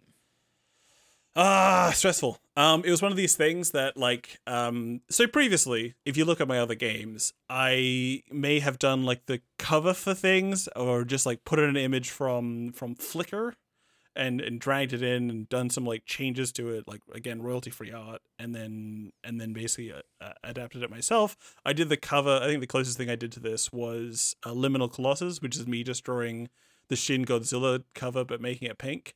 But this one was really fun because I'm just like, I'm pretty familiar with like my Photoshop equivalent, which is a thing called Krita, and I could probably like draw this art myself. And I like experimented with kit bashing, which is just taking various pieces of different animals to make my cool cryptid thing. And basically like borrowing from the Fog poster, John Carpenter's The Fog poster, which has like a bunch of figures moving in the smoke, and I just sort of added all this like fun detail, and then I just drew a little summoning circle on the bank of a lake for the final one, and I was really pleased with how it turned out. Like having the restriction of making it black and the white to match with other art in other bump in the dark things. And it's really interesting looking at the three things and just like, oh, they look very different and they were made in extremely different ways. And like I was trying to have like consistent art style throughout all three of them, but I didn't. I did something completely different, and it looks like, oh, it's just three very different artists working on this, but it's just all me. And I'm just like, oh, I could just do this. And it's so exciting as someone who loves people who can draw and make tabletop RPGs like Amanda Lee Frank. To just be like, oh, I could just do this. This is just a thing I could do. And I didn't have to worry about like hiring an expensive artist. I could just sit down and do this myself. And I was very excited for that. And so, yes, it was very liberating, and also very nerve-wracking because I'm just like, what if the art is bad? What if people don't like my art that I did? And so far, people like it. People like shit around the weird map that I drew. Yeah, exactly. And really like that. People like weird shit. First of all, but, yeah, I love upside down whales. Yeah, upside down whales are great. But yeah, so to piggyback on that a bit, it's nice to be able to put that in too, and being able to. I think the whole "what if people don't like my shit" when it comes to art and writing in that sense too is a very like normal reaction to have. Yeah, but also it's going to find its niche, and in some cases might even find more than just a niche just because it's going to reach out to some folks. Because, like, if y'all are listening in and you're going on, like, all right, now what the fuck are they talking about? And you look at the game, like, the artwork is very fucking cool. And, like, I did not comprehend that this was a whale at first. But now that you've said it, I can see it. But also, I'm like, I also see the eyes in the wrong place. It's 100% designed to be like that. Like I did a Twitter thread. I think I linked you to the Twitter thread as well. That shows you how I Photoshopped these together. Like it's just like there's like if you just Google the word whale, you basically get a Wikipedia page image of a whale jumping out of the water and splashing. And I just used that image in this art. And so it's basically just like falling onto its back. But I just put it upside down because it looks so damn weird. And like it looks like an alligator in my final image, but the eye is just in the wrong place. Like it's at the bottom rather than the top. And I love that. It was just so much fun to mess around with it just to make things look weird. And yeah, it is fun. Messing with stuff is fun for art. Going back to, but speaking of art, which is in itself a very difficult challenge. And you also are writing for another team at this point in time for a different project. If I remember right, you can't really say what all it's about. It's just about vampires in general. NDA. Well, you can check out. There's like a Kickstarter page for it, or backer. It's like one of these things. It's called Vampire the Masquerade Milan Uprising. It's a board game, but I can't tell you what I'm doing specifically. But I can talk about it generally. We continue. Yeah. Were there any other obstacles that were especially challenging, either in just setting up this narrative of the 3 different hunts, or just anything you rubbed up against in the mechanics of Bump in the Dark? Yes, I would say that like one of the things that's really interesting about Bump in the Dark is it sort of has a very freeform mission structure. Like it has like I don't get to say how it ends. I don't get to say what the mystery is. I don't get to say what the monster even is. I basically just write an introduction, which is supposed to be a couple sentences, and for me it's a couple paragraphs because I like writing and I didn't have a word count that I had to worry about. But the clues are something that's kind of difficult because the mechanics in the game is such that at the end of all the legwork, at the end of the investigation, before you jump into what is essentially like the heist or the mission, which is the confrontation, the climax, you basically have to answer 3 questions, which I could never remember. And as we're sitting here, I also cannot remember. I'm going to quickly open it up. One of them is contain. Let me just go open this up. But the thing is, like the structure of like a mystery it says clues, and then when it says making a mystery, it has a very specific like list of the kind of clues you should be giving. Each of the clues can answer like multiple questions. But I came in and just like, oh, clues? I got so many clues. And then I had to stop and go back and just be like, okay, how does this game approach like how you solve the mystery? Like there's a showdown roll, and I have it here. You have to do 3 things, which is identify, which is what is the creature or phenomenon, explain, what does it want or why is it here / happening, and then contain, how can it be hurt, killed, or dealt with. And the general like description for like how to write each series of clues is you come up with like 3 different clues to answer each of these questions. You can have like a total of 9, and then you can do extra because you're me and you like adding extra clues. And so it was really difficult like thinking in that way and just like coming back and just being like, how do I do all the clues, and having to come back and like clarify how this works. And the way you have to do that, the way I did it specifically, was having like 3 different mysteries in my brain for each, like 3 different solutions for all these things, which you could sort of like mix up. And you could have like the Vigichigami beast could be like something someone made up to drive up tourism. It could be something that someone's doing to drive up their career, or it could be genuine. And so people just see it. And that was so hard to keep in mind. And like the day before I released it, I just stopped and just like, okay, let's not think about anything else. Let's just think about the clues and work them out and proceed from there. Because that was the big thing to keep in mind. Writing characters was so much fun. I got to add an NPC, which is just the fisherman from Godzilla, the guy who goes fishing in the lake and says, I'm going to catch a big one in the East River. And then he catches Godzilla. That guy's in there. It's the name of the character is just a slightly changed name of the actor who played him. And I was very excited to have that. And like imagining all these weird little characters that interact is something that I just love. I love writing towns. That's just so much fun. Writing complications, just like, you know, mixed successes that could interact and mess around with things was such a joy. And yeah, it's generally just the clues that really sort of like got me, because I had to like keep all that in mind. Yeah, there were some clues on there that like I loved reading about. Hold on, let me pull one up, because it was, if I remember right, it's in the cult specifically. Oh, what was the cult ones? It's also really funny because like the moment I finish it, I forget it. I'm having this open in a PDF. Here we go. It was I think it was just Max shows up and is perfectly fine. Don't worry. That's about the complication. It. Oh, that's a complication. Yeah. That's what it is. I love the complications because that's the mixed successes of or like whenever there's a, you know, you roll a mixed success or a failure, something appears that makes things difficult. and there's like custom ones for each mystery. But that one I fucking love. There's so many ones in the cult one.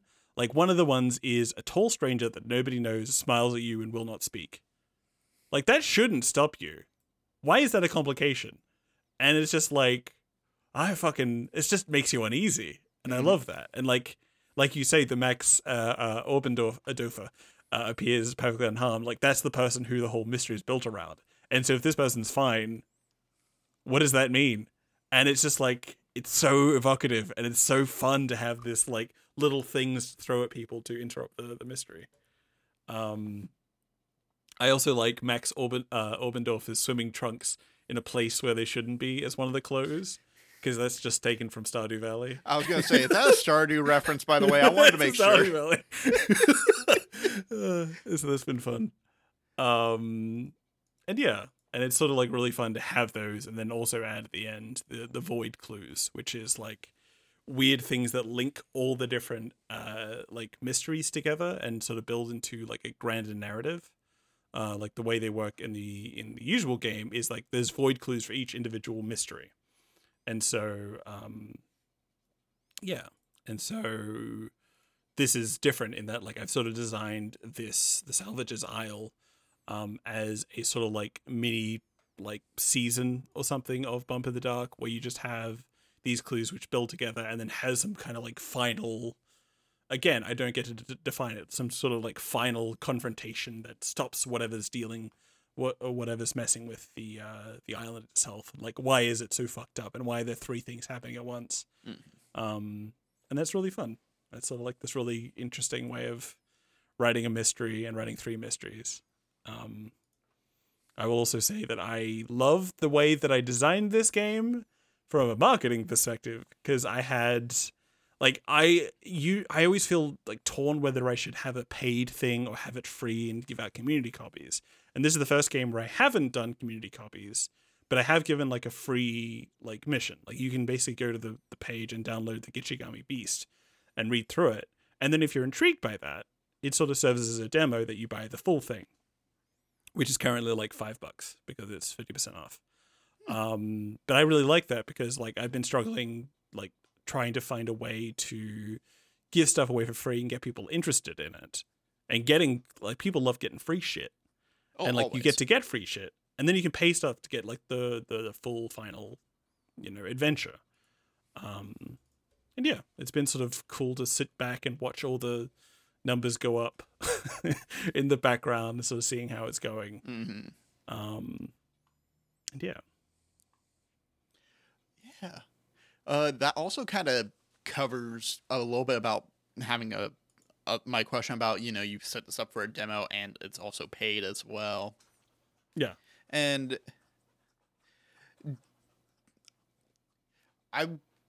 you wrote something down on here about writing too much description. And I want to kind of challenge that a little bit of that. I don't think it's too much description. I think it helps color in the atmosphere for the folks who are playing this game. I think it does a really nice job of reminding folks like, yeah, this is supposed to be a horror. This is supposed to be something that like something does not feel right. So if I get really descriptive, something in the words you read will feel off in some way. Yeah. And I definitely wanted to touch on that. I think like, yes, I think that like, it's one of these things that like, the freelance gig that I've been doing is for a business, and they have various things that they have to keep in mind. And so as such, like one of the things I had to keep in mind is keeping things short. And this has been like having freedom from that. I'm just like, okay, I don't have a word count. I don't have to worry about like translating. I don't have to worry about any of that sort of stuff. I can just write however much I like. And like other hunts that are included in the Iron Country Jam do have much shorter descriptions than me. Like they're basically a couple sentences, like I said, rather than a couple paragraphs. And I like writing. I have a habit of writing too many words rather than too few. I don't struggle with writer's block except when I'm just like, I don't want to write, and then I write anyway. And so this has been so much fun because I get the opportunity to write in the way that I really enjoy, which is too much. Now, if you ask me, I mean, there's two parts of my brain. One part is just that I should get this as concise as possible and short as possible, whatever. And the other part is 100% in agreement with you, Cole, is that, like, I have to set up the tone. I have to tell them exactly what the history of the Gichigami Beast is. I have to tell them what everyone knows about the Gichigami Beast. I have to talk about all this sort of backstory with his characters and all this sort of stuff. I have to write too many, little things here and there. I have to.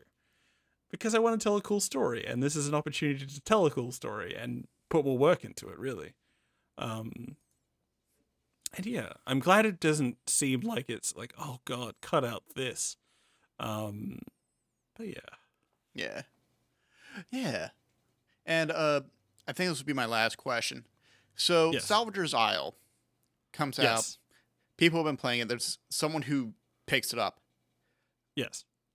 Would you want Salvager's Isle to end up as like a video game in the same vein as like Silent Hill, or do you want it to become like a TV series?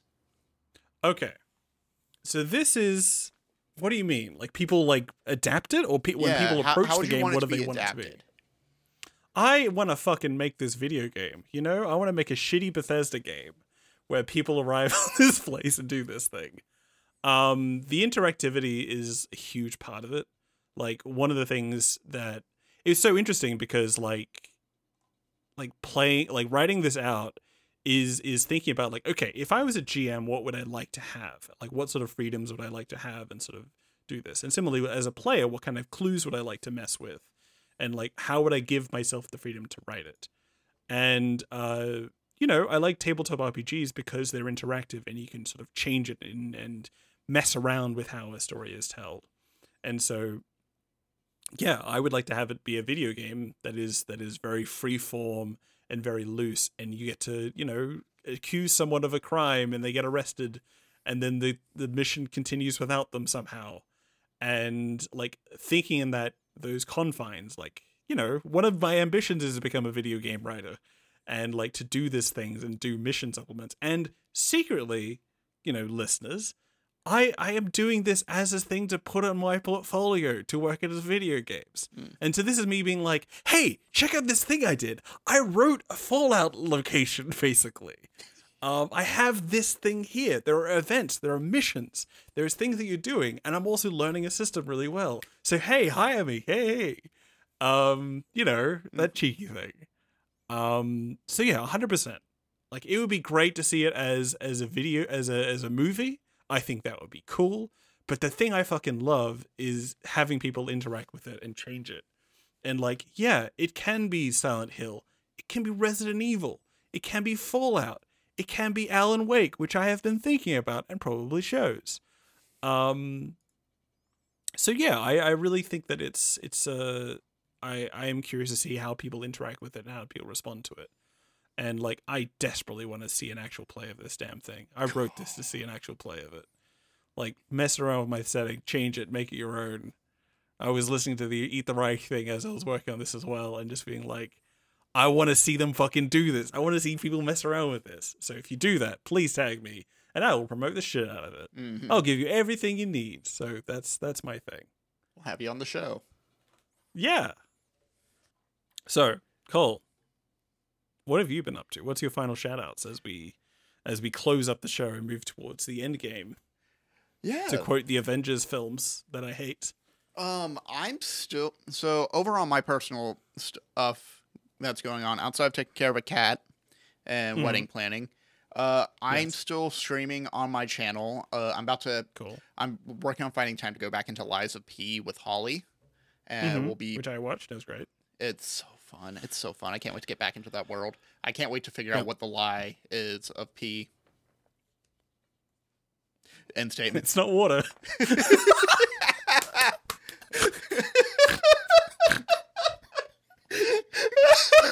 Oh, that game is so stupid. Oh my god. But yeah, I'm doing streaming. I'm still doing commentary for various channels. Yeah. Especially on my own. You can also catch me out over the weekend for like Rocket Underground or Minor League Esports. I did some finals matches for Blackline Championship Series, which was wild. Um, and I can say this as well. I got a couple interviews lined up. One is to be an esports coach for the YMCA near my location. What? Yeah, after school esports coach for kids who come to the YMCA. Okay. Yeah. I knew the song. Yeah. Is it like that? It's like that, yeah. Well, oh, wait, yeah. It's like a... They don't have the YMCA in Australia. So the YMCA is basically like a family fitness center, kind of. They got like a gym, camps, daycare, resources for folks to hang out in. It's a fairly affordable place to like get a gym membership and take a shower, clean yourself up if you're living on the run and such. Not on the run, but like on the road. And, on the run, why not? Yeah. And then another one, which may, if I end up getting it, will be significantly closer to my house, which means I don't have to die in an hour worth of traffic back and to and back from my house, an hour each. That's good.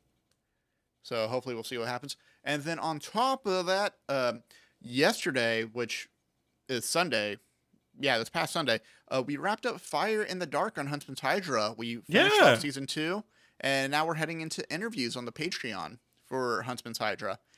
Patreon or Ko-fi? Yes, both I think actually. Okay, cool. But I highly recommend checking out the last season. I know it's a little bit disjunctured just because scheduling was a pain this year. But lots of changes. Yeah. But the last episode was just such a wild juxtaposition because we split the squad at one point, and just things got weird for one side and very violent and determined on the other. It's the best way I could put it. Okay. Also, just for introductions, what is Fire in the Dark? Fire in the Dark is a Blades in the Dark actual play held over at Huntsman's Hydra. Huntsman's Hydra is a Twitch channel hosted by Brandon Ashcraft and Mischievous Red, who are basically tabletop people. They also play a lot of Magic the Gathering on there, and it's in the end goal of wanting to make their own brick and mortar store that they will end up calling Huntsman's Hydra. Yes, based on... We had an interview about this. There's like an early episode where we talked to Brandon about this. Yeah, I think like episode 6, episode 7. Nobody knows. And the Huntsman's Hydra was like a tavern in game for them. And so, yeah, be sure to check out their Twitch channel and see all their Magic the Gathering content. Yeah. Stuff like that. You can learn about Doctor Who, I think. I think he's in there now. Mm-hmm. Anyway. I think he's in there. But, yeah. What you got going on, Marley? My God. You know how I always go, there's nothing happening? I'm just working things in the background. This has been an episode where shit is happening. I released Salvage's Isle, which is minorlenahan.itch.io/salvages, no apostrophe, hyphen Isle. It was originally called Salvage Isle, but then that looked a lot like Savage Isle, and that's not a vibe I want to go for. Next, one of my little mysteries, a vampire mystery, is going to appear on the Strange Squad Kickstarter, which is launching soon. You can basically go to their page, which is at a link. Let's see if there's an easy link for it. I think it's kickstarter.com/projects/s-murphy-games/Strange Squad, or just check out Strange Squad. There is upcoming things happening. I don't think there is a publicly released date for when it is starting, but just feel free to follow that and click on the notify me at launch button and see how it goes. I'm extremely excited to get that out there and to have people try out my weird mystery. So check that out. Next, I have 4 things. There's so many things.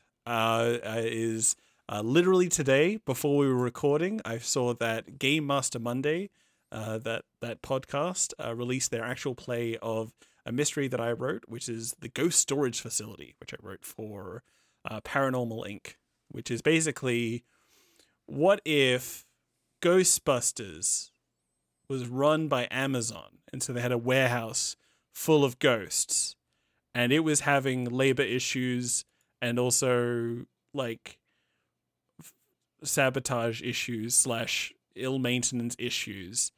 And so Amazon hired a bunch of freelancers, a bunch of independent paranormal investigators to come and deal with it.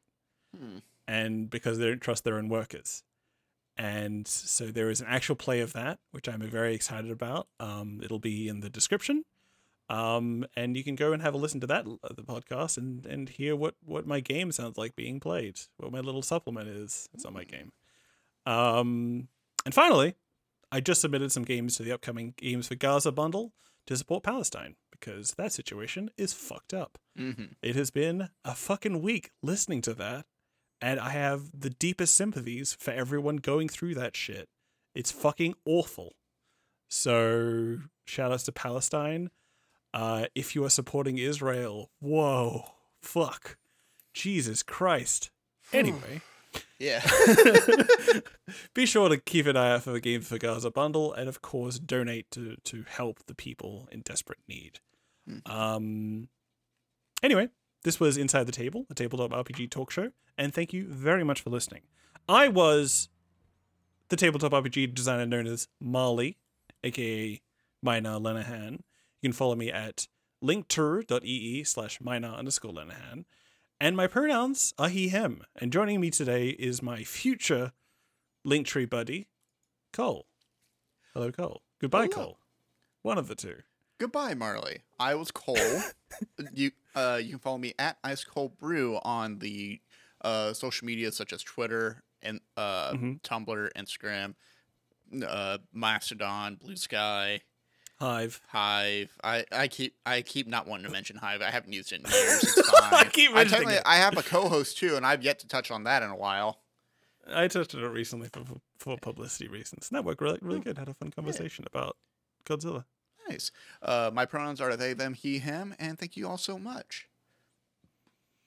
Yeah, I also got really sad when you said goodbye. It was just this thing. I was just like, oh no, you're leaving. That's fine. It's just... No. Anyway, you can listen to this podcast. You can find this podcast on the social media site X at Inside the Table, and our various social media sites at linktree.ee/Inside the Table. And be sure to review on Apple Podcasts and all the other things. Again, not sure what that does, but apparently it's good for the algorithm. If you have any questions, feel free to send them in to insidethetable@gmail.com. And if you do that, we will probably discuss it as a main topic that happened previously with Laurie, and that was really nice. Yeah. So shout out to Laurie. Hope the PAX thing is going well. That's a little inside joke for Laurie. And if you enjoyed this podcast, who should they recommend it to, Cole? They should recommend it to the smiling man who refuses to talk behind them. Always in need of a podcast, that one. Very, very enthusiastic about podcasts because he has nothing to say. Yeah. We also solely rely on word of mouth to advertise this podcast. So be sure to recommend it, share it on the various social media sites that exist in the various scattered parts of the internet. I'm not on TikTok. Probably put it there. That would be good. And be sure to support us on Patreon so we can continue making good stuff and buying games and checking out cool games and talking about them and advertising them on our podcast. Much like the podcast can be advertised by you. Ugh. Anyway, every day is 5-Star Friday here at Inside the Table. If there's a game you like, go out and give it a 5-star rating. And again, share it around. And without any further ado, Cole, we did it. We're at the end of the episode. So, without any further ado, goodbye, Cole. Goodbye, Marley. Hope you have a wonderful time. I will. Enjoy that vacation to that weird isle you're going to. It's not a vacation. It's hard fucking work. That's fair. That's fair. It's a slight vacation. It's very quiet. It's very quiet. Talking about there. a whisper makes you uncomfortable. Yeah. Much like the real Isle Royale, something that was literally said on a vlog and that I borrowed for my adventure. It's a fucking weird place. Anyway, bye. Bye.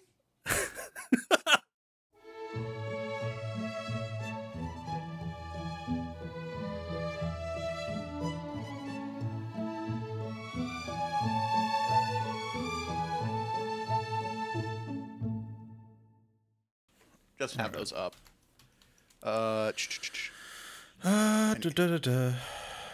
God. Viv Tanner Elliott Baum. I love the last name Baum. Do you know what it means in German? No. What? Tree. Just Tree. tree. Oh, Yeah. That's lovely. Heart of Gold. That's what I have been following. 35. Episode 35. Yep. Episode 35. Yeehaw! That's bad for volume. Yuppie! It's a little bit of, anyways. it did have a little bit of Mario in it. I did like that. Shout out to new Mario. Shouts to the new Mario. If that's there. All right, ready to go. All right. Let's clap at, want to do 40, 45? Yep.